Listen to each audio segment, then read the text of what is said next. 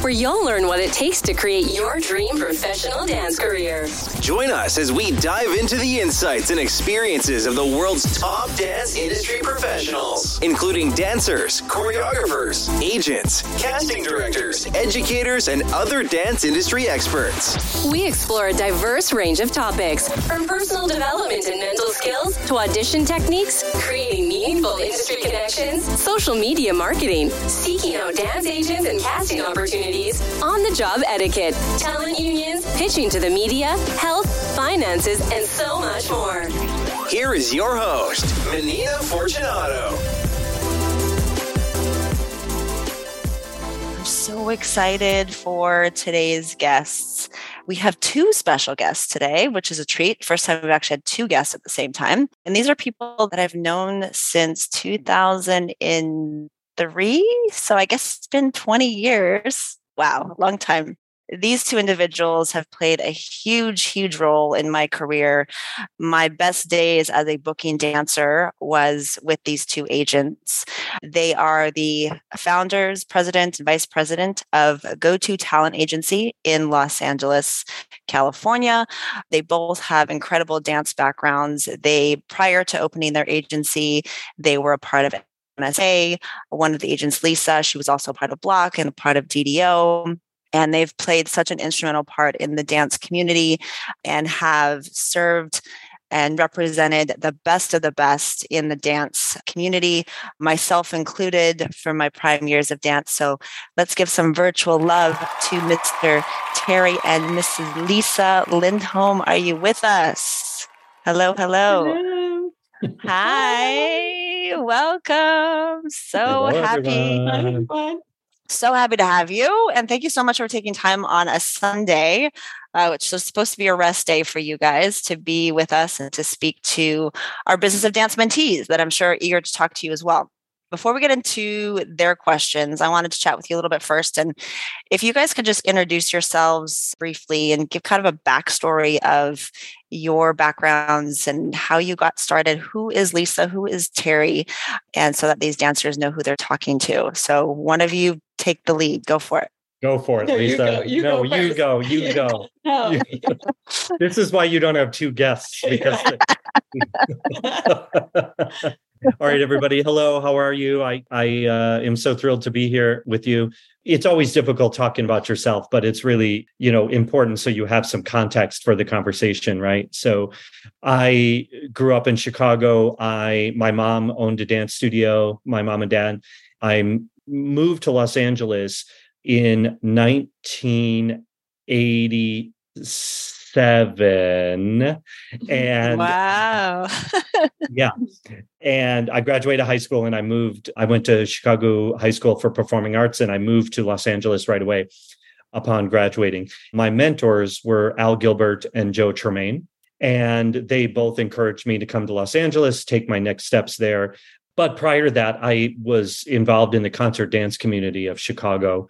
Once I got to Los Angeles, I was for some reason, I just got hooked. That's where I felt I would have good success. So had a dance career here in Los Angeles. And then I had a back injury and I was looking for what my next step was going to be. And around this time, I had met Lisa, and she was already an agent at the time. And I said, okay, we were looking for a project to do together. And that's when my agent, who was Julie McDonald at MSA, they had just opened up their own agency and they only had a choreography department. So Lisa and I came in and created the on-camera dance department there at their agency. And then we were there about 10 years or so. Then we decided that we wanted to open our own agency. And now we've had Go-To Talent for about 12 and a half, almost 13 years, which is crazy how fast the time goes. Yeah. So anyway, that's a little bit about my story. I also do two other things at the same time. During the pandemic, I took on the executive producer role of Tremaine Dance Conventions. And I didn't know that. Congrats. Yeah. Because Mr. Tremaine wasn't going to be traveling during the pandemic. And then I also serve as the board chairman for American Dance Movement, which is a nonprofit that was founded by Nigel Lithgow and Adam Schenkman. We raise money for, making dance more accessible and underserved communities and, raising awareness to the benefits of dance, the health benefits of dance, all those kinds of things. And we have National Dance Day coming up on September 16th, everyone. Nice plug. Thanks for the plug. I didn't even know that, because National Dance Day used to be at end of July, and then so it's officially changed to September. Yeah, it's officially changed to September, and the reason why that was done is we had a partnership with American Heart Association for many, many years, and we wanted to be able to connect as kids were going back to school to start healthy practices in keeping moving, keeping active. That was part of the reason for the change. Gotcha. Well, thank you for the backstory. And Lisa, I think this is your cue, your turn. Right. Hi, everyone. So similar to Terry, I grew up in the Midwest. I grew up in Michigan. I moved to Los Angeles when I was 18 years old, straight out of high school to start pursuing my career. I was fortunate enough, I did Edge Scholarships program. And then I got my agent shortly thereafter and just started, diving in to work in the industry. And I did that for about 10 years. And then I started to feel like I was ready for something else. Didn't really know what that was. Didn't, to be honest with you, have a backup plan, which I don't encourage.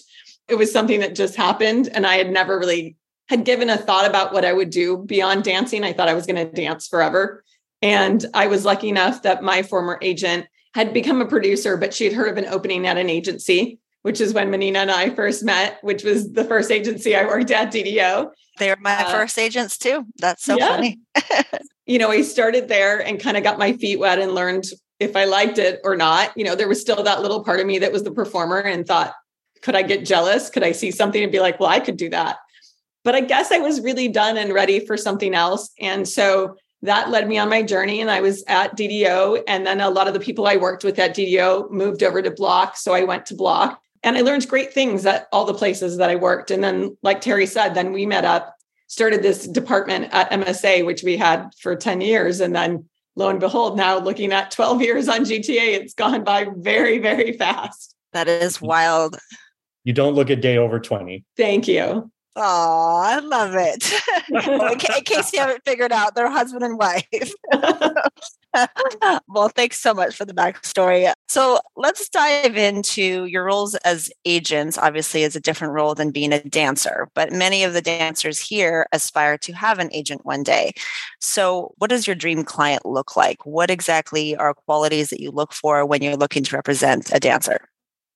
Well, I would say that there's a couple of factors. The first of which is, I think, the most important. And this is really and truly something that's hard for people to do, is to have a real objective view of themselves and really understand their strengths, their weaknesses, and to understand that their training is oftentimes separate from where the business might find them, right? So you're going to always use different skills for every different type of project that you find yourself involved with. So you're going to bring a different set of skills to a commercial. You're going to bring a different set of skills to a feature film. You're going to bring a different set of skills to a concert dance company.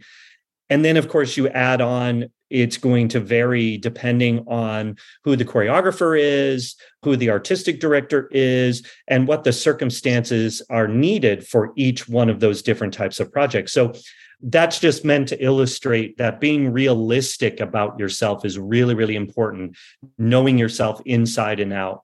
And then I'm sure Lisa will agree with this. The second most important thing, and they might even be equally as important, is communication.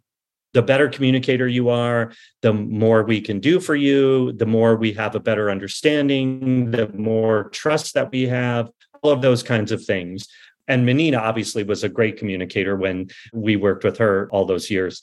And I think, Menina, you probably agree that that's one of the things that you need in an agent as well, correct? Yeah, no, absolutely. The open line, the relationship that was built, especially with the two of you, was really special.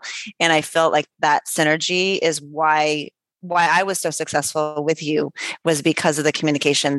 I felt like very comfortable with you and being able to share my concerns or share my goals, my dreams. And I felt like we worked together as a team. It was a real much of a team effort. You did your job to submit me on gigs and to push me and submit me for that.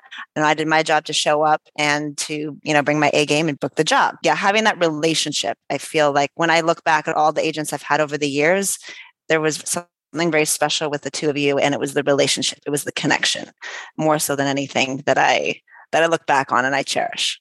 Absolutely. Do you want to add to that, Lisa? No, I second it. It's everything about the relationship. And it's the one thing that no one tells you when you're getting an agent. It's great to be referred somewhere and have someone interested in you, but you need to follow your gut too and feel like if it's really, there's a connection there and that it's going to work for you, or that we see you the same way you see yourself, so that we do find that synergy. Because otherwise, if there's a disconnect, then it probably won't be successful.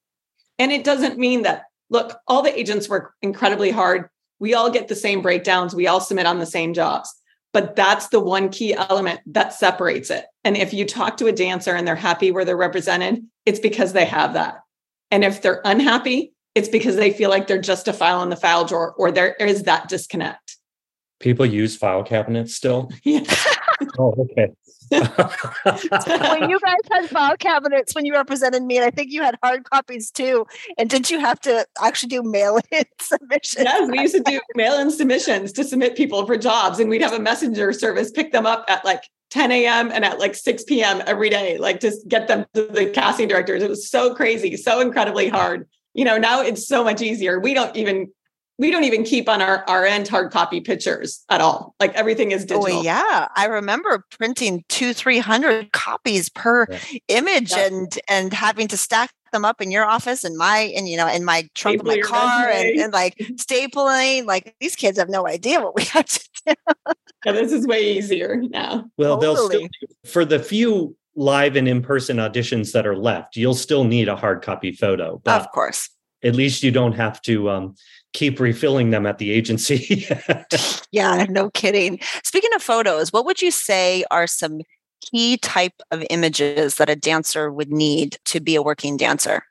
So right now, and this happened kind of in the pandemic, and as we always see every couple of years, it changes. Like there's a new trend, it was like going from black and white to color, and then color. Then they wanted a variety of different kind of looks. And now like this new thing that came up over the pandemic is a lot of the casting directors will say to you, well, I want lifestyle photos. And the way I interpret that is they want to see you true to who you are on an everyday basis so that they know what they're getting when you come in that room. They want to know that that's what you look like, the way you wear your hair, the way you wear your makeup, the way you dress, your vibe and style. Like they're trying to get a real sense of you authentically, as opposed to looking at things that look more like costumes and like, oh, I know that I could play them down a little bit or more commercial, or, put this on and make them look sportier because I put fitness attire on. But you kind of don't necessarily need all of that anymore. Like, I think that they're going to see it, especially if you have to end up doing a self-tape or in person. But it's a little bit more, oddly enough, generic and more straightforward of who you are on an everyday basis. I only would disagree with the term generic. And I think what you might mean is, in my mind, it's actually more specific to the actual person that you are. Yes. Right. So I think generic refers to you don't need 10 different photos playing 10 different characters. Right. Right. You need the shot that's quintessentially you. Right. And I wasn't saying you're wrong. I just that term I think is a little bit misleading. It's a nuanced term, right? So there's two things that are become really important for your photo, specifically because we're talking about dance. We're talking about the photo being some type of indication as to how you might dance, which is really, really weird to think about. So you have to think about it in terms of my personal style, meaning your personal style, because they want you to be you. Okay. That is really, really critical. They don't want you dressed up like you're wearing a costume, like Lisa said, right? Because there always will be someone that's an expert in those lanes. So they don't want you to try and pretend to be something else. They want you to be who you are. This comes back to what we were saying earlier about being really realistic with your strengths, your weaknesses, your skills, right? And the second part of that is that since you don't have a specific dress code, they want to see how you would present yourself on an everyday basis, right? So let's say you submit a photo to the agents and it has you, let's say you're 15 years old, okay, maybe 12 years old, and you send in a photo that makes you look 25 years old. That's not going to work for you because there are 25-year-olds that should look that way. And what we need is for you to play the age that you actually are. And that's really important. So if you send in a photo that is far edgier than you actually are, chances are that's not going to connect, right? So you want to be true to who you are. You want to be the age that you're supposed to be, because that's the work that's going to be available for you. And you want the lifestyle photo that is sort of on an everyday basis, that really captures your personality, right? I think what Lisa was talking about in the past, we used to have photos that would be like, we used to ask you for like the music video photo, like how would you present yourself for a music video? We used to ask you for the commercial photo. How would you present yourself if you were going to sell toothpaste? But now it's a little bit different, because what they'll do is they'll see the photo, the actual everyday photo. And then what they'll do is they'll come back to Lisa and say, can you have them send a selfie from your phone? And then they'll get the real view of what you look like every day. Or like they might give you specifics of like, okay, now we want to see this and we want to see them in this attire or dressed like this to see how they could play you, in a different way and if it would work or not. And then you need to think about, how do I explain this? So if you saw me, okay, let's use me as an example. Menina, don't you laugh. If you saw me and I submitted the photo where I was dressed up like I was going to be in a Missy Elliott music video. Sorry.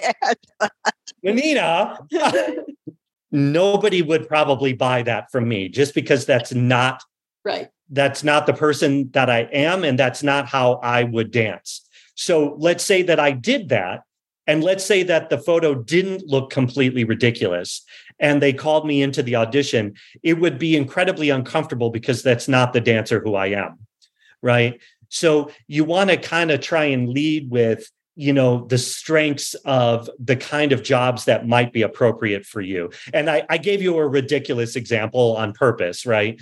And honestly, I was probably in that category of people who tried to present myself in a way that was more edgy than I am.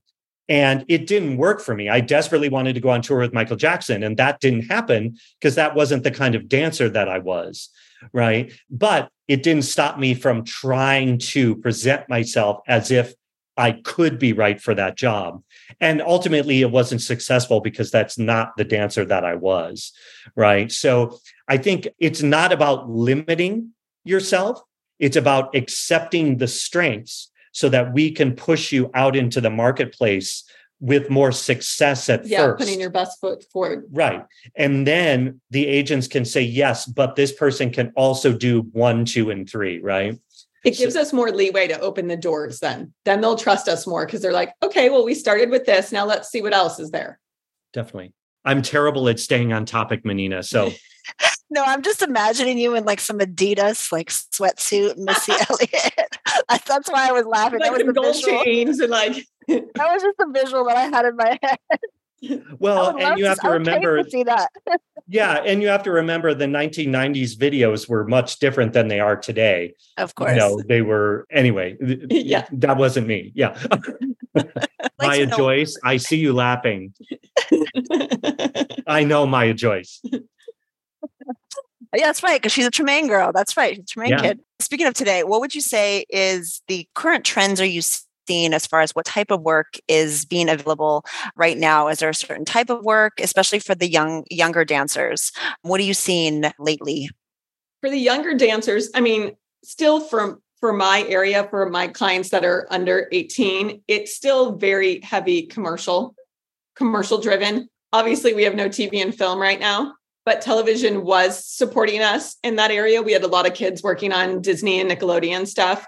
I have a couple of kids that are on tour with the group and company Kids Bop currently, but you don't see too many of those kind of opportunities, touring and things like that because of schooling. And quite frankly, one of my kids that's on it right now, his school is giving him a hard time about coming back to school in the fall, and he may not be able to fulfill his contract now. They're questioning it because the school is saying that he has to come back. So we're having the fun that we're having to work out. But normal touring is not a normal thing for kids. But for minors, it's heavy in the commercial area. Like we have a couple of kids that are in a Target commercial right now, like things like that are running for back to school. Those go in trends as far as like, in the summer you shoot back to school. And then in the fall, winter, you're going to start shooting for Christmas, holiday stuff. So it cycles out every so often. For adults right now, 18 and up, again, obviously we have no TV or film work, which is a bummer. And we're taking a hit. I have to say, like, I can notice it for sure. Do you all know why we don't have TV and film right now? I know why. We have touched on it a little bit, but for those that may not be familiar, would you like to kind of put them up to speed with the strike? What's going on? Absolutely. So TV and film work is on strike because there are two unions, ones that represents the Writers Guild of America, and then the Screen Actors Guild, American Federation of Radio and Television and Radio. They represent the actors, which the dancers, you, would be covered under.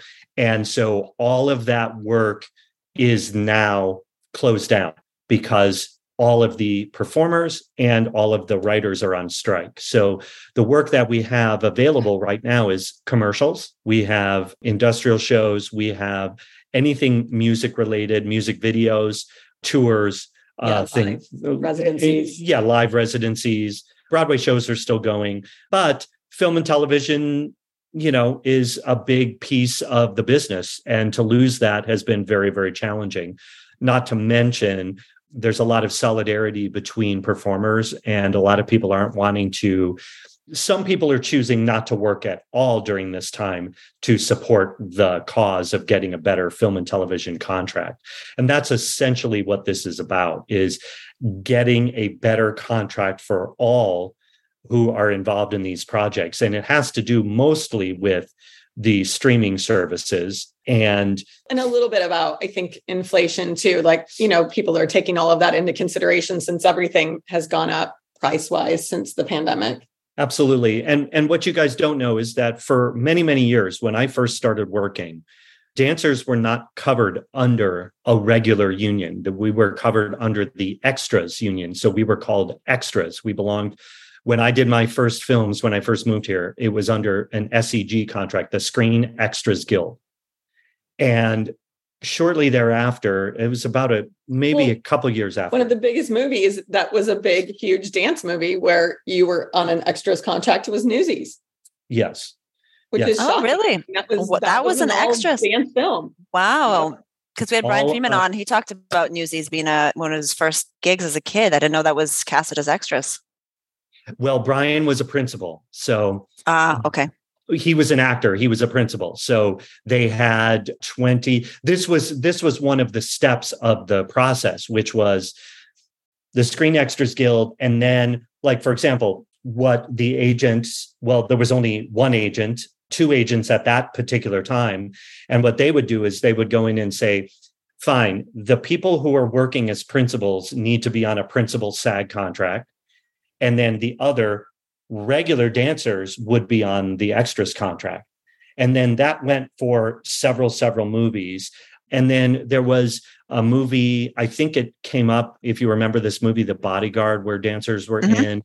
There was a boycott of that film because they weren't going to put people on principal contracts. So it was a negotiable thing. So because there was, I don't know, I think 100 dancers or something like that on Newsies. And actually, Brian probably shared this with you, is that not too long ago, a couple of years back, we had a reunion with Kenny Ortega. We had a reunion at the El Capitan where they showed. Oh, no, he didn't say that. That's nice. They shared the film. Yeah. And at the end of the movie, it just so happens that the Broadway company of Newsies was over at the Pantages.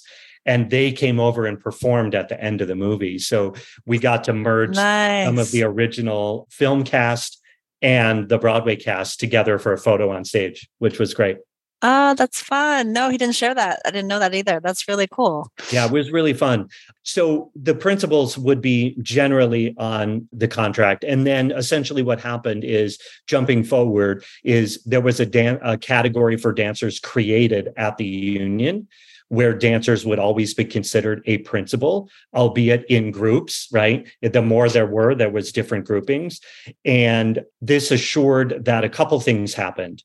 And this is the big issue that's happening now with streaming services is, when I did Newsies, I didn't make any residuals because I was considered an extra. So, wow. And gratefully that changed once the dancer category came in at the union, right? There was a lot of solidarity amongst the dancers to get this to happen, right? There was an organization that's not an official bargaining body, but called Dancers Alliance.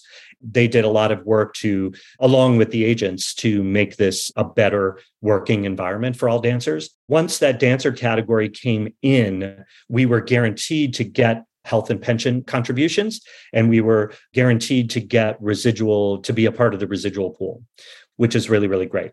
And now what's happening is, as a new technologies come in with the streaming services, it's not guaranteed some of these things. Pension and health is, but residuals are not guaranteed for all people involved.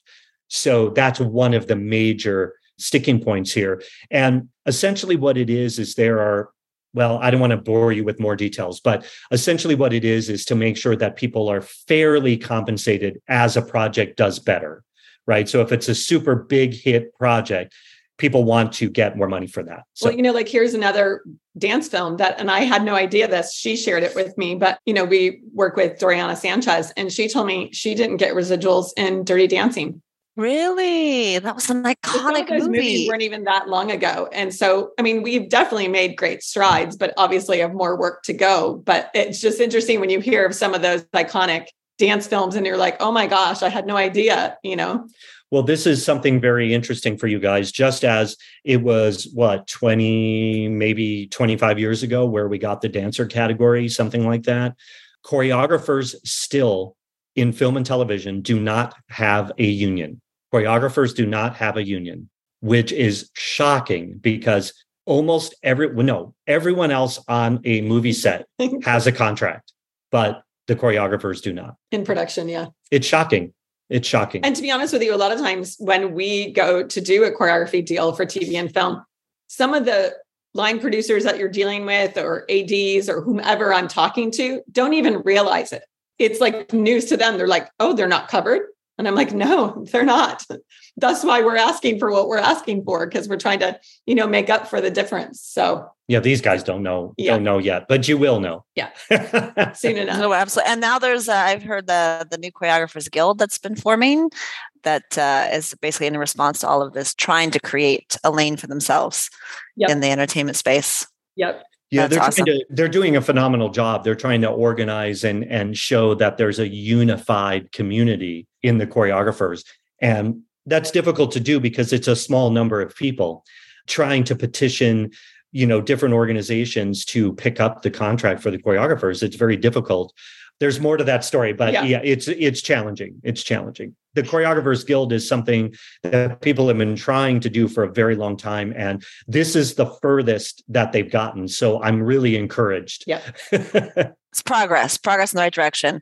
Now, even though we've got some downside to, the business side that's going on right now with entertainment, can you enlighten some of the dancers and even their parents that might be watching? What type of income could be generated as a working dancer? What type of projects could you give some highlights? You don't have to mention names of your clients, but maybe mention some of the clients and what their day rates might be, or what they're getting for a commercial, if there's residuals, what they're getting for tours. Kind of give I know it's very broad and there's lots of different rates, but if you can kind of give an idea to if they were to book a commercial or a movie or a tour or an influencer video campaign, what type of income could be potentially generated? Touring right now is interesting. It's in a decent place. I would say most tours that I'm working on right now, we're at the 2,000 a week mark and up. It depends. Some of it depends on seniority, how long you've been with an artist. If you have that seniority, then your rates might be a little bit higher. Some of the artists are very loyal to their people, which is great. A commercial, it depends. I mean, there's non-union commercials and there's union commercials. So there are standards in place for the union. I think a current day rate is like almost $800 a day.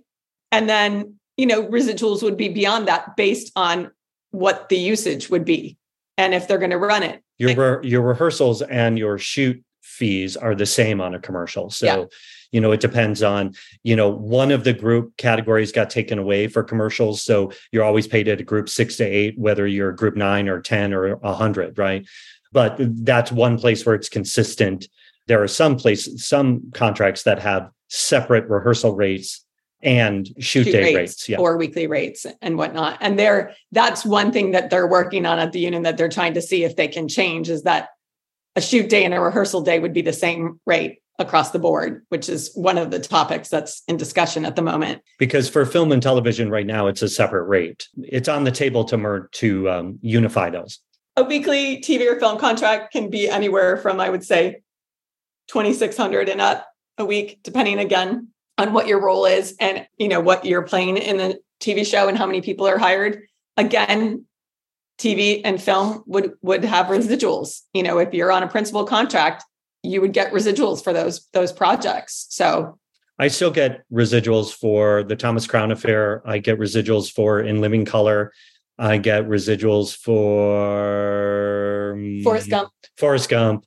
For some of these projects. And, obviously the longer it is from the time you shoot the project, the residuals, I get, it costs more for them to mail the check than it does for the money. I've gotten a penny check. I have actually officially gotten a 1 cent check. I don't remember what project it was, but I still get residuals why would too. You let that accrue? Why would you even put a stamp on it? I know. It's funny, but now, what about the influencer space? Are you guys handling contracts for any of your clients that are booking any type of social media video campaigns? Because that seems to be a whole new, in my generation, we didn't have that. But I'm hearing some pretty substantial rates that are happening in that space. It depends on the influencer. It depends on, in that regard, the following or what the company is requiring of you, what deliverables you're having to present, how long they're going to use it or want to run it. Some are really short term. So sometimes in a dancer world, it's sometimes good money, but in the grand scheme of some of the bigger influencers, there's still a long way to go. It depends on a lot of factors, but we've had, a couple of our clients that are big on TikTok and they have worked consistently. They may not work in other areas of dance, like commercially or on a music video or TV show, but they're working in this area consistently and can do anywhere between 8 to 10 campaigns in a year. And even at that, let's say a minimum that they're getting 5,000 to 8,000 a pop. That's not bad. It's not bad for making one video that most of these kids will make for fun. Yeah. I think the challenge in the space, in the social media or, digital space is two things, is that it's just like we were starting the conversation where you have to know which tools you're bringing to which type of project. And sometimes there is criticism on either side of the digital space. So I think you need to be really, really realistic about who you are and be as authentic of a human being as possible in the digital space. So we have some clients who are primarily in the digital space, big clients with a lot of followers, a lot of views. They do campaigns. That's their primary source of income. And they make far more than 5,000 a campaign. Mm-hmm. But that's because their following is warranted. Now, they are at the point now where all of their work is tailored specifically to those brands, right, that they work with. Now, on the other side, there's a lot of critique or criticism from the traditional space of dance saying you are selling out by using the social media space. And I actually disagree with the criticism on both sides, right? I think that this is just another medium of work. Like when I first moved to Los Angeles, I was criticized by the concert dance community for selling out by doing commercials. So this is just, the digital space is another form of doing commercial work. It just so happens that it is created by you, the artist, which in my opinion is something quite unique and remarkable, that you get to control your own production and presentation of material. It's really, really quite spectacular. And frankly, it's one of the only spaces that really has taken the crediting of choreographers very, very seriously. They've kind of backed off on that a little bit now, and specifically on TikTok. But if you think about it, TikTok was trying to establish that you cannot use someone else's choreography and claim it as your own, right? So that's a good first step that we haven't seen in traditional media. So that's a really, really phenomenal thing. Yeah, so there's been the criticism from the traditional dancers, and there's been a criticism from the social media dancers. And I don't think we should be separating the categories. I think this category needs to go together. And here's a good example is every time there is a commercial campaign, or I'd say maybe 75% of the time, there is some sort of social media component that goes along with a commercial campaign. So it is already bridging that gap. But I see a lot of traditional dancers that are criticizing social media influencers as not being real dancers. And I think that where we can draw the line is there might be a lot of pedestrian people that are taking advantage of dance on social media. But I think we need to be very careful about judging the other artists that are out there. For example, the clients that we represent, they may not be working in the traditional side of the business, but they are trained dancers. They are trained artists, right? Yeah, we would have never signed them. I mean, I don't sign someone just because of their social media and their following. That actually doesn't matter to me. It's me getting to know them. And then that was something that I learned about them and is something that we've discovered together. But again, they are trained talent. Yeah. So here's what brands are sharing with us about social is, especially coming off of being I don't know. Is there anyone over 18 here? Yes, we've got a few. Okay, good. So depending on how you're transitioning out of your training phase, right? A lot of times we've gotten in the habit of posting the same exact type of video all the time. It's just a different song, a different piece of wardrobe. And a lot of times, by the time you're moving into the professional side of the industry, sometimes it's too much dance that just looks monotonous because it's the same thing over and over and over and over again. And what it does do is it doesn't make you look like a real, authentic human being. It makes you look like a robot. And that's a lot of commentary that we've been getting from brands that are looking to hire people, because what they're looking for is an authentic human being that has the ability to communicate through their dance. Right.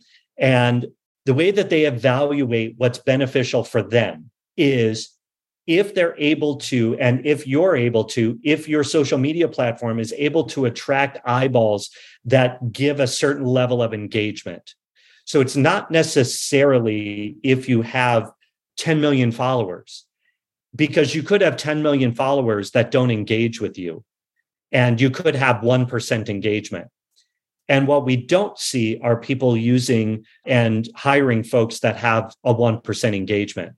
So you could have the same value to them if you have 10,000 followers and you get a 50% engagement.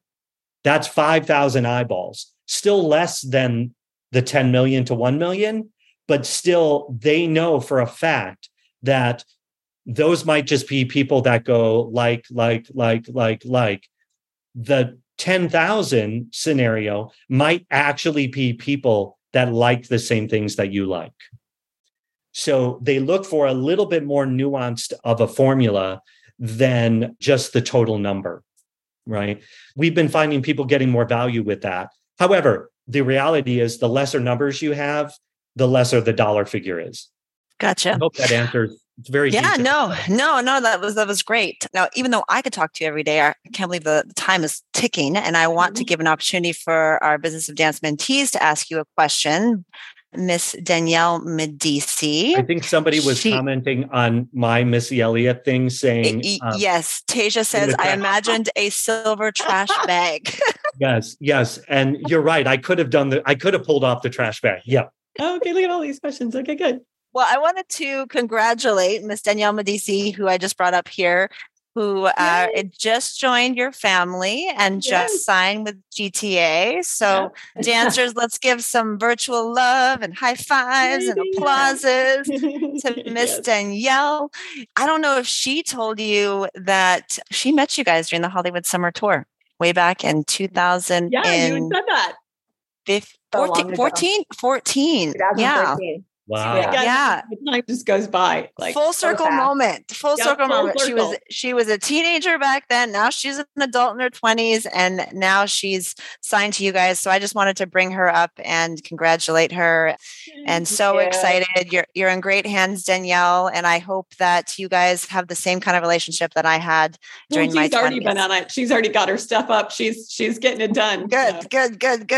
She's on LA casting. She got her casting networks up. She's like all good to go. Yep. Well, she's been that kind of mentee as well. I'm like, get this done, get this. I'm like, you want an agent? Get this. She's like, got it. Boom, motored through it. And then she's like, okay, I'm ready. Let's do this. So just wanted to show some love. So congratulations, Danielle. Thank you so much. It's so great to see you in person. I know, right? Yeah. Awesome. Well, now we will open it up to the rest of our mentees. Sienna. Hi, I'm Sienna Morris. I'm 16 years old and my family is based in Orlando, Florida. I actually met you, Lisa, at NYCDA Nationals in Phoenix last year. Yes. I just auditioned for the Tremaine Performance Company. So hoping that I can get to do that this year. My question is, do you sign dancers that are not permanently based in LA or New York? Because my family is based in Florida, but we travel all the time. And I just spent most of last year in a contemporary ballet company in LA. Which company? Ballet Red. Josie. Oh, yeah. That's Josie. Yes. We love Josie. Yeah, it's great always working with her. That's amazing. Well, good. Yes. I mean, like for you where you are, in a nutshell, yes, we do sign people that don't live here. And it's just me figuring out what's available to you and what's nearby, what could work. Obviously, you still being 16, there still might be limitations on what you can and can't do. But I would be open to it. And to be honest with you, again, with the self-tape situation these days, I don't necessarily always have to have you here in person to audition for something. So we can really get a sense of if they're really interested in you and where we're going to go with it and if it's going to go any further. And, at that point, then I might say to you, okay, this it's looking really good. Maybe we need to talk about, getting you out here. Like the client that I had that did the Target commercial that's running right now. Mm-hmm. He lives on the East Coast.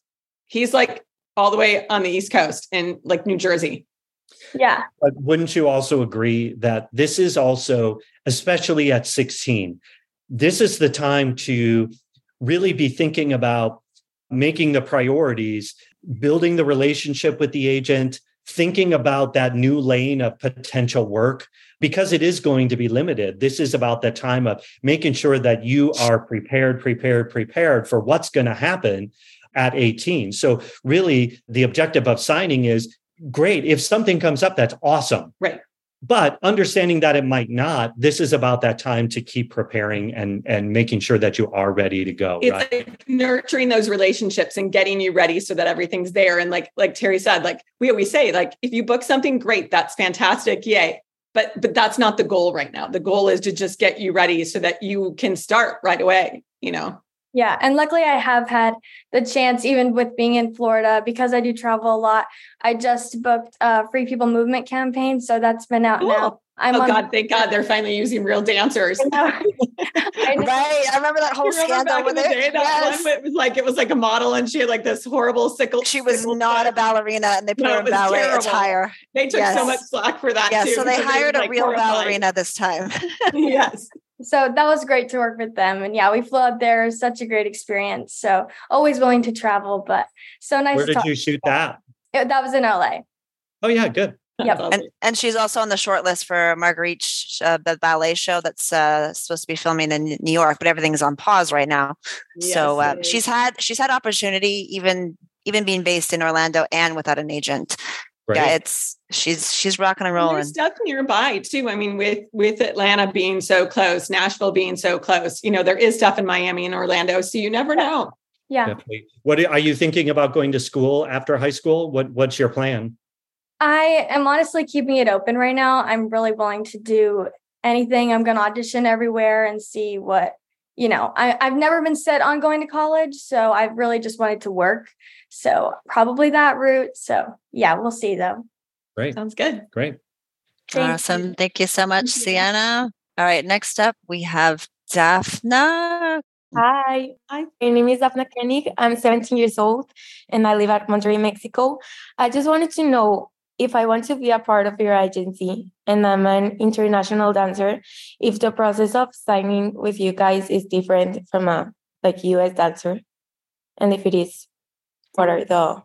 Yeah, the next step is, and Marina can attest to this too, is any international dancer is going to need to get a working visa. That would be your next step to start investigating and saving your money and, to prepare for it. It's been a little bit challenging, obviously, coming out of the pandemic. It doesn't mean that it's not going to happen. It just takes time and it takes preparation to get everything organized to be able to submit and do something like that.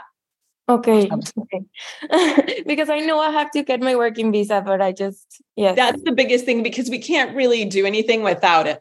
We can't really actively submit or represent anybody and put them up for jobs that they potentially aren't available for without that paper. Okay, perfect. Thank you. Awesome. Thank you so much, Daphna. We can definitely chat more about the work visa another time. Been there and done that many times. All right. Next up, we have Miss Malia. Hi, my name is Malia. I'm 16 and I'm from Orlando, Florida. And my question is, with there not being a lot of commercial dance work in Florida, where else besides LA do you see the commercial industry growing? I mean, obviously, like I said, again, there is work now lately kind of spread out across the US. I mean, to be honest with you, it is one remarkable thing that happened during the pandemic that it's not so LA, New York arrogant that we are the only places that have the work. Yes, still majority, but I do see work in Nashville. I do see work in Texas. I do see work in Atlanta, in New Orleans. I had, 2 dancers that are from originally Utah, and they went home and worked on High School Musical, the series in Utah. Miami, for sure. Miami is a big one as well. We've had clients work on films in Boston. I mean, it's really spread out more than ever, which is kind of insane. A lot of the casting processes do happen in kind of centralized locations, though. It will either come from LA, New York, or Atlanta, frankly. Yeah. Those are big casting hubs in terms of the work originating from those locations.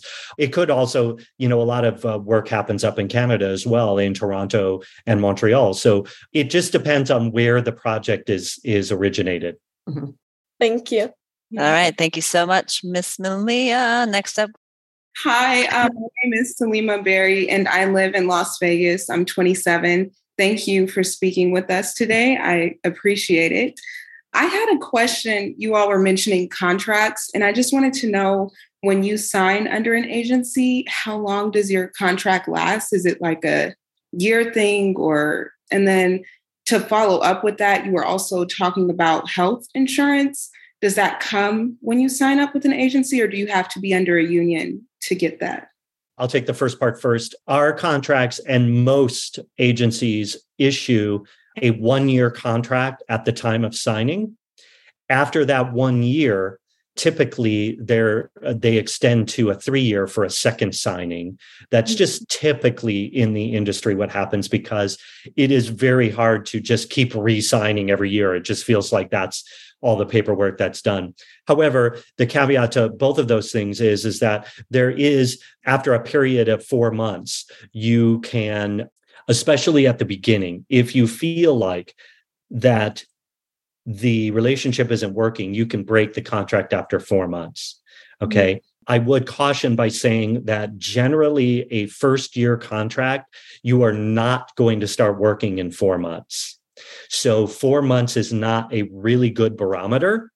However, it's a protection for you. If you just feel like it's not the right fit, you can get out after 4 months. After that time, most agencies will hold you to the contract. So, for example, if you miss that window and you decide in the 6th month you want to jump to a different agency, the agency will say, fine, you can go. but you still owe us the commission on any jobs you do throughout the length of the contract. Mm-hmm. So it is kind of important you pay attention to that 4-month period to make sure that at least the relationship is building in the way that you want. I would say on average, it takes people about a year to start working. That's just an average. However, you are probably already working where you are. So I wouldn't say that that's necessarily the same type of issue for you. I have a feeling your needs are a little bit different, right? Where you need maybe a little bit of extra support. You want to transition perhaps into some work that's happening in LA, et cetera, right? Yes. That's just a guess. Now, the second part of the question is the health insurance. You do not become an employee of the agency. The agency has a fiduciary responsibility to act in your best interest. And we are basically the representative of you. Mm-hmm. Okay. So when you work in the union space, yes, you have access to health and pension. There are qualification thresholds that you have to meet. And honestly, most clients, by the time they actually meet the threshold of the union health insurance, they already have their own. Oh. So it becomes the kind of thing where, I'll be really honest, the entire time that I was a professional dancer, I never qualified for health insurance because it was spread out over 4 different unions at the time. Mm-hmm. And so you could never work in one lane enough to qualify. Now it is shrunk down to only a few different unions that you probably will work for, and it's a little bit easier to qualify. Okay. Another thing is that if you were, I'm only bringing this up because you're in Las Vegas, is, some of the current CERC residency contracts and things like that, sometimes a corporate company like that may offer it. And you can elect to go under their, what they're offering, their insurance or their medical, their dental. Some of them have, very good plans if you elect to do it. Okay. Which means that you're ultimately paying for it, though. Right. It's an election, right? Yeah. But sometimes being a part of the plan gets you cheaper rates. Right. Okay. Thank you. Does that kind of answer?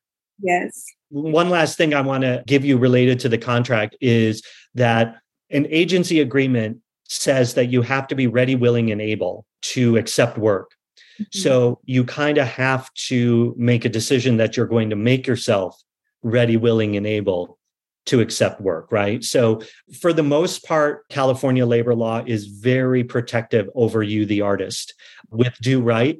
And we like it that way because everybody knows up front what they're getting into. You know what I mean? Right. Thank you.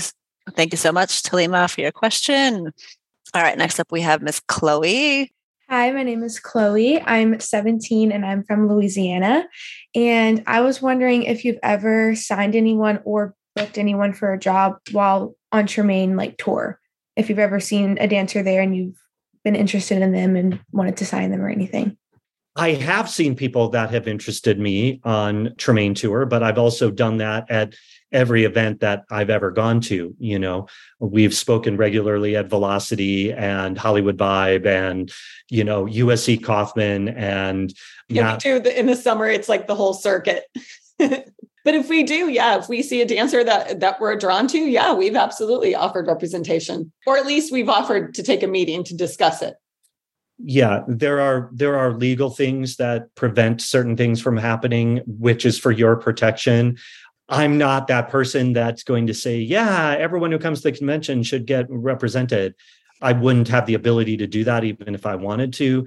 It's really about saying, hey, I think there's something here. We should talk about it to see if there's an option, right? Because I don't believe that the events are about you paying because there might be an opportunity you get signed, right? That's not the objective. The objective is to come and train. And I felt that all the way along. And if somebody's there just to get a scholarship or just to get, some sort of opportunity, I think that's the wrong reason, So anyway, I have to disclose to every organization that we appear at, that we talk at, that there cannot be the perception that somebody has paid to be signed, and that any information that we give, including today, any information that we give is purely for educational purposes. And then the steps have to go forward, like getting to know you as a dancer, getting to see if there's interest legitimately on both sides, right? Thank you. Thank you so much, Chloe. All right, next up we have Miss Ava. Come on down. Hi, I'm Ava Mack. I'm 16 years old and I'm from Boston. So I'm still in high school. And I'm going into my junior year. So what would be your advice to dancers who are still in high school, and like what steps can they take now to like try to push for a career in the future? Well, do you know what you want to do next? Do you want to go to school? What are you putting out in the world that you think you want to do? I would say I'm interested in like obviously moving to LA to pursue professional dancing. I don't know if college is in the cards yet. I would say I'm still trying to keep it pretty open, and then I'll see where it takes me. But I would say going to LA would be like the next step for me. Well, I think two things are really important. The first is that if you haven't been able to visit yet, you should visit LA to see what it's all about. Find some type of program that might expose you to a little bit about what's going on there. I would say the professional, and I would say this to anybody who is asking me, not specifically you, is the auditioning environment is not for everyone. So it's something that you have to kind of get yourself immersed in and, figure out if this is an environment you want to take a chance on. That's one thing. And I hope you understand what I mean by that is not everybody is meant to wake up in the morning and motivate themselves towards what am I going to do today to move my career forward. And if you don't do that, it's going to be hard, right? The other thing is to keep in mind is that there are more college programs that focus on commercial dance than there ever has been before. And sometimes the environment of a structured schedule is very important, right? Granted, there's no guarantees, even if you have that college degree, that it's going to affect you. Number one is your BFA in dance will not affect whether you can work in Los Angeles or not. Nobody will even ask. But what I find happens is that people mature a lot more during that collegiate experience, and they become a more wealthy artist in terms of their knowledge base and their frame of reference, right? And then they know exactly who they are and what they want to do when they come out of that experience. Now, depending on what kind of dancer you want to be, there are schools that have better placement opportunities than others. So again, it would depend on what exactly you want to do. You need to think about what you're going to do with that piece of paper when you get it, right? My recommendation is always that if you're going to go as a dancer, that you always either major or minor in business as well, or marketing or communications or something like that, because that leaves more pathways open to you. I think what's important about that is you don't want to find yourself in a position where you say, I did this when I had a back injury. I fell down a flight of stairs, broke a vertebra in my back. And I woke up the next morning and I said, you know what? I don't know how to do anything else, which wasn't exactly accurate, but because now I own two businesses, but it's kind of this weird feeling of having, to me, freedom means opportunities, right? So if the doors open, if you have other doors to open, it still means that you have some type of freedom, right? So I think that that's a really important thing to think about. And it's very difficult because you think that you're making a decision for the rest of your life, right? I think you can make choices that aren't ideal, but I don't think you ever make the wrong choices, right? Because at least if you've made a choice that didn't turn out to be ideal for you, at least you know that's not the path. Right. So you've learned something there. Right. So I think you really need to pay attention to your mentors. You need to be free to talk to them starting now. Talk to your parents, talk to your teachers, talk to your mentors and say, this is what I really want to do. And how do I get there? And this is the prime time to be thinking about that. Right. How do I get ready to go if I'm moving to LA at 18?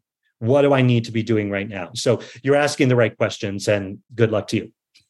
Thank you so much. Thank you so much, Ava. I was giggling inside, and both of us were giggling when you said you need to be in a program in LA that immerses you in both. She just did the Hollywood Summer Tour.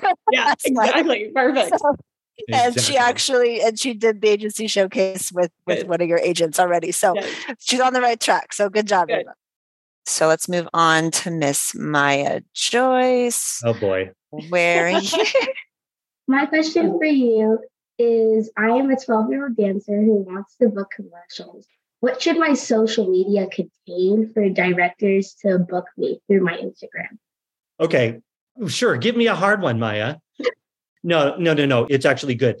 I think number one is that you probably will not get booked off of your social media. However, the content might get viewed by casting. It might be used as a reference tool, but they're not going to necessarily book you there, right? I mean, they might, but very rarely do I find that happens. What I think is you need to make sure that you showcase yourself outside of your dance as well as your dance. You need to be the young lady that you are. You need to show them your personality. You need to interact with the people that are interacting with you. Those are the kinds of things that are going to appeal to people. You know, they want to see that you can speak as well as dance. And I think you need to be careful to make sure that your page represents you at the age that you are. Because for commercials and television specifically, the younger you are, the better. So you don't want to present yourself older. And most dancers present themselves older. They just do because their body language is more mature. So you don't want to be afraid to let it be a kid, right? And I think that's probably the most important piece that I could give you. You know what? You can take some of the dance stuff down. It doesn't ever really, really go away. But if you want to clean up your social a little bit and make it more specific to you, I think that that's better. I think no matter what, you can't change the age that you are, right? So it's never going to be inappropriate for you. What is inappropriate is if you present yourself as a 20-year-old and you're really 12. That is when it becomes inappropriate. Then people look at it and they're like, oh boy, how can I put her back to school when she's doing all these crazy things that, you know, make her look too mature? Does that help a little bit? Yes, that does. Thank you so much. Thank you. I'll talk to your mom about it later. All right. Thank you so much, Maya Joyce. Let us move on to Miss Anya. Hello, my name is Anya. I moved from Serbia to Vancouver recently, and I'm kind of new in all this industry here in Canada and US. My question is, considering what is going on in the industry right now, for the future trends, what do you believe will be more popular, more wanted in the future, like working on commercials and TV industry or influencing in social media? I think it will be everything, to be honest with you. I think TV and film will have a big resurgence since we're lacking thereof right now due to the strike. So I think there's a lot of stuff that was probably prepared or ready to go that will hit the market as soon as the strike is over, which I can't wait for, quite frankly. Can I interject 1 second? Yeah. Let's just think about this for a second. We're talking about streaming and TV film as separate items. They're technically the same item. It's just a different distribution method.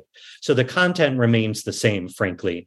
In the commercial space, it is a little different because it is traditional and social. And what I think ultimately is going to happen is it's either going to be branded or non-branded, right? And branded means that it's paid for by the brand itself. And the interaction is more unique because it is from somebody who loves the product talking to another person who might love the product because they do. Whereas the traditional side will be still hired actors saying what the brand wants them to say. So I think the commercial space is a little bit different, but TV film space is just a different distribution method. Does that make sense? Yes. Anyway, that's not your question. I'm sorry. No, it does help. Thank you. Yeah. Thank you so much, Anya. All right. Next up, we're going to bring Miss Olivia, aka Liv. Hi, I'm Liv. I am 24. I am based in Los Angeles. I have met both of you multiple times through Menina, but also Letha. I worked with you a little bit on the Ethos project with Sheldon last year, meetings and all of that kind of fun stuff. But my question today is, what is your advice on switching agencies? I'm kind of looking to do so myself here pretty soon. And I was just wondering about like the best way to go about it. Well, how do I not burn a bridge? What should I be looking for when I am researching other agencies? You know, just normal basic like green flags to be looking for and how to do it in a proper and professional way. I love how she said green flags and not red flags. I know. I caught that too. I like that. So look, this is your one shot at your career. And we all get this, and I take that really seriously because, I was you, Terry was you. I am you because I'm still trying to decide what I'm doing. But it's just like, it's hard to know when it's time, it's like. But I think you have to follow your gut. And if something is feeling like it's not working, or it just maybe, again, that synergy and that connection is not there, then it is time for you to make a change. And it's not good or bad against the agency. It's just like, maybe it's not the right thing. And you have to take control of your career and go, you know what? I need to try something different. Maybe it'll work, maybe it won't. But I think that you have to explore it. And I think as you start to investigate, taking meetings, and you'll know.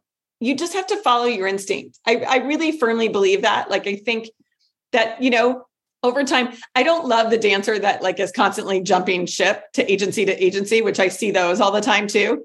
Yeah. So I understand your concern. But the thing is any agency, if you reached out to them and said, look, I just feel like, especially if you made the attempt to like do catch-ups and you just still feel like it's not connecting, there's not getting any momentum or anything changing, then I think it's okay to say, hey, it kind of seems like it's not working for either of us. I think I need to explore other options. And I think anyone in our industry, I mean, we know obviously all the agents and all the agencies, everyone's going to understand that. It's when somebody does it in an unprofessional way that someone might take offense to it, especially like if there's somebody that like I worked really hard for, and then all of a sudden someone over here is dangling the shiny toy, telling them that they can do more than what I'm doing, but yet we're having great success. Then that's going to be a little bit harder on me because I'm going to be like, but what more could I be doing because it's working? Right. Yeah.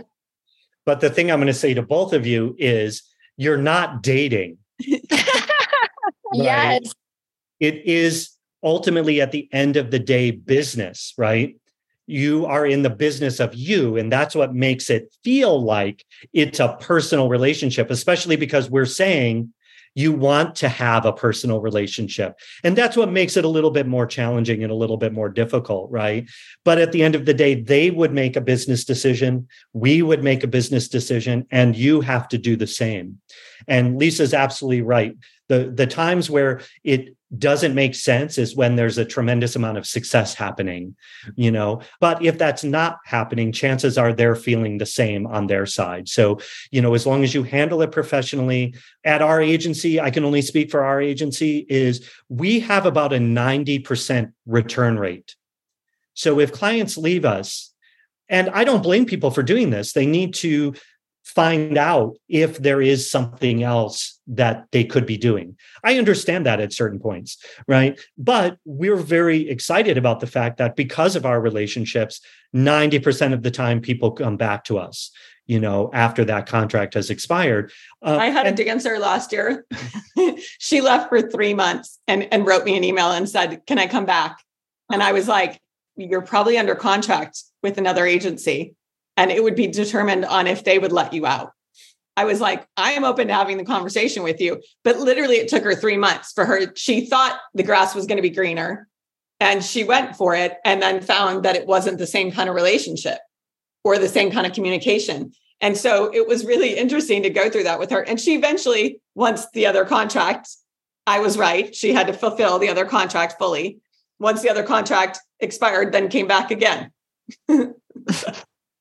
That's insane. Yeah. Not all of the agency agreements are exactly the same. So, for example, in our contract, we had the 4-month out.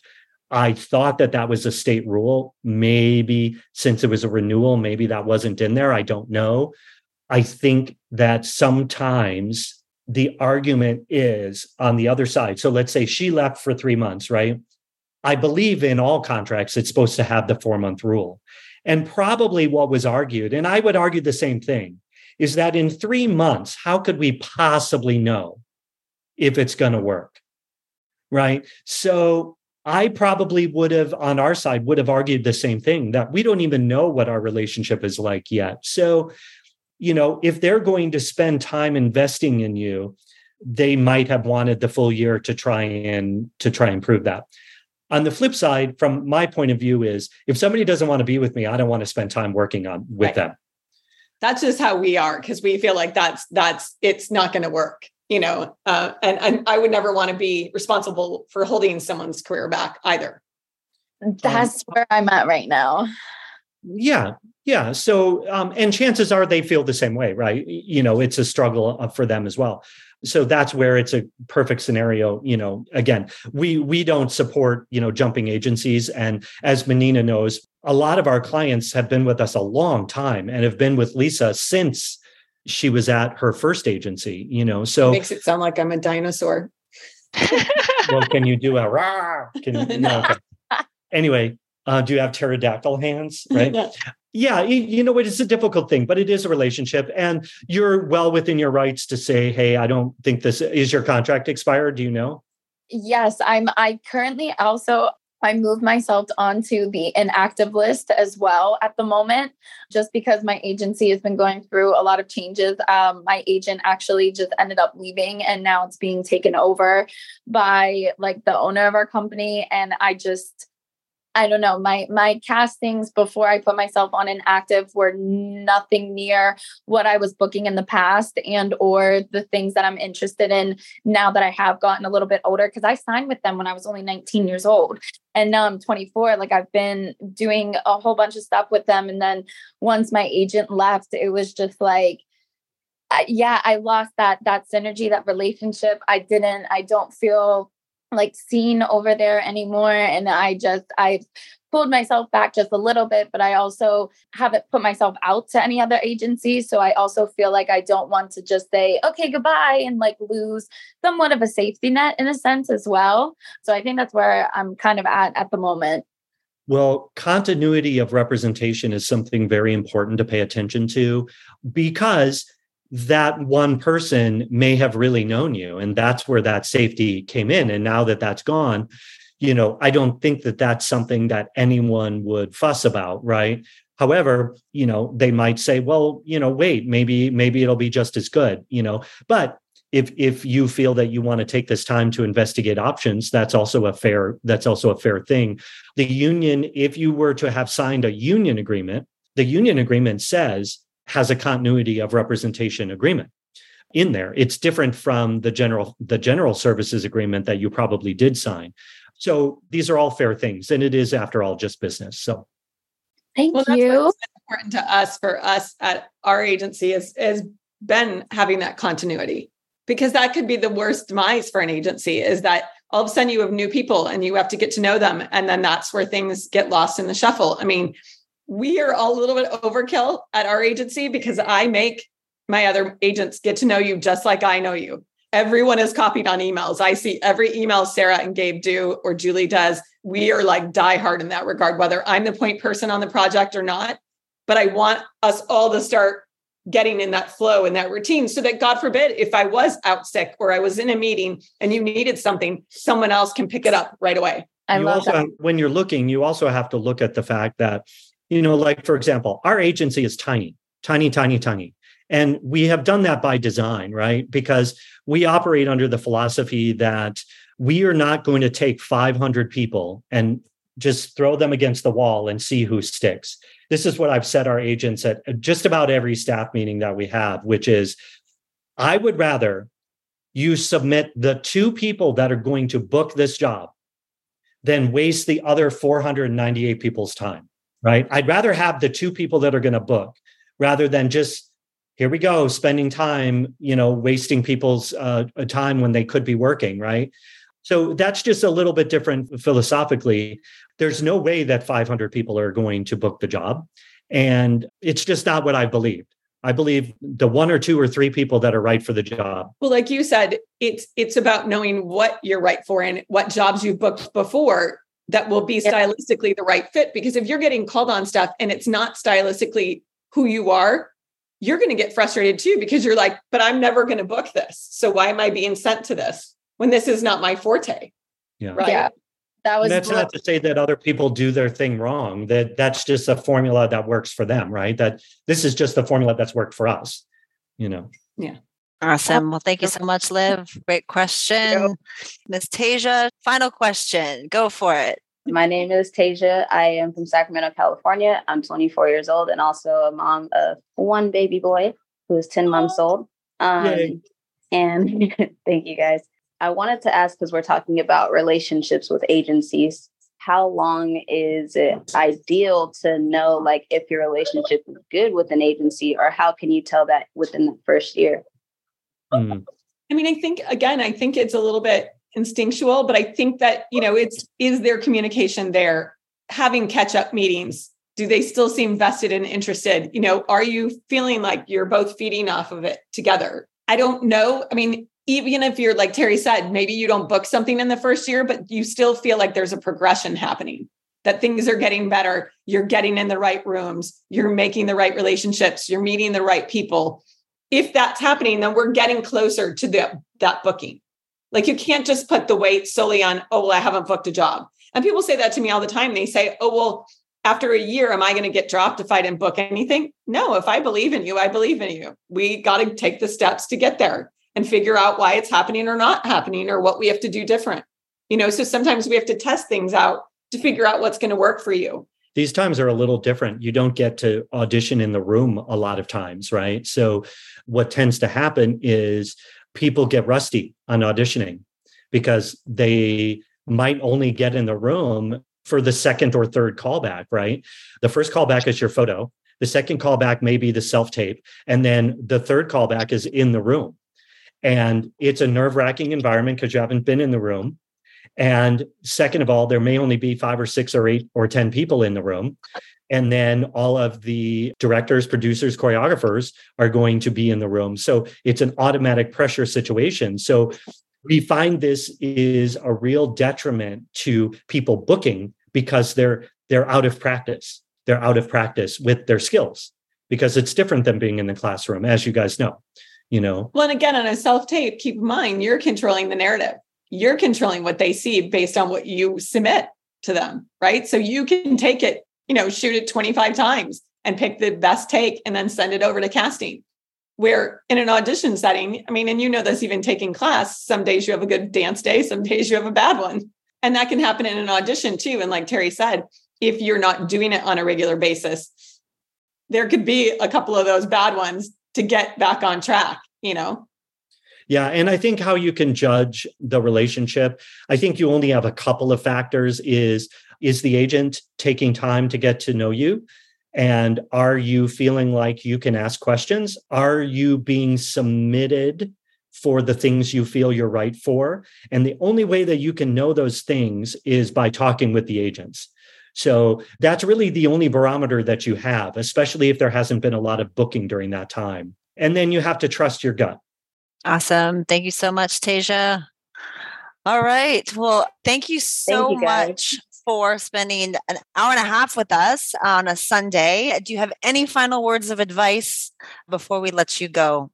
Words of wisdom, Terry. I don't know that I have any fantastic words of wisdom other than you're not supposed to be great at everything. You're supposed to be great at being you. And the more you compare yourself to the person that's in the window next to you, the more challenging your path will be. You have to accept your path, know that each one of you has an individual path, and it's not supposed to be the same as the person next to you. I wish you all very, very, very good luck. It sounds like you're doing all of the right things. I'm excited to see you all along the way. Yay. Well, thank you so much, Terry and Lisa. Lots of hearts, everybody. Lots of hearts. Again, appreciate your time. So it's, come on, Terry, you can't do a heart? No, that's a circle. Okay, well. Don't put that on your special skills on your resume. I cannot do. I can't do the wave either. Well, it was a real treat to have you both, guys. They are so busy. It is so hard to get these two in the same room, and to have this intimate conversation is a real treat, especially on a Sunday. And I appreciate you and everything that you've done for me over the years. And I hope that some of these dancers might be affected by you in the same way. Thank you again to everyone. Enjoy the rest of your days. Lisa and Terry, I'll be in touch with you very soon. And we're signing off. Bye, everyone. Bye. Thank you. Thank you. And that concludes another episode of the Business of Dance podcast. We hope you found today's conversation insightful and gained valuable knowledge. Be sure to join us next time for more inspiring interviews with top professionals in the dance industry. If you enjoyed today's episode, please subscribe to The Business of Dance on your favorite platform and take a moment to leave a review. Your feedback is greatly appreciated. This podcast is brought to you by the Business of Dance online mentorship program to help aspiring professional dancers create their dream dance careers. Thank you for listening. Until next time.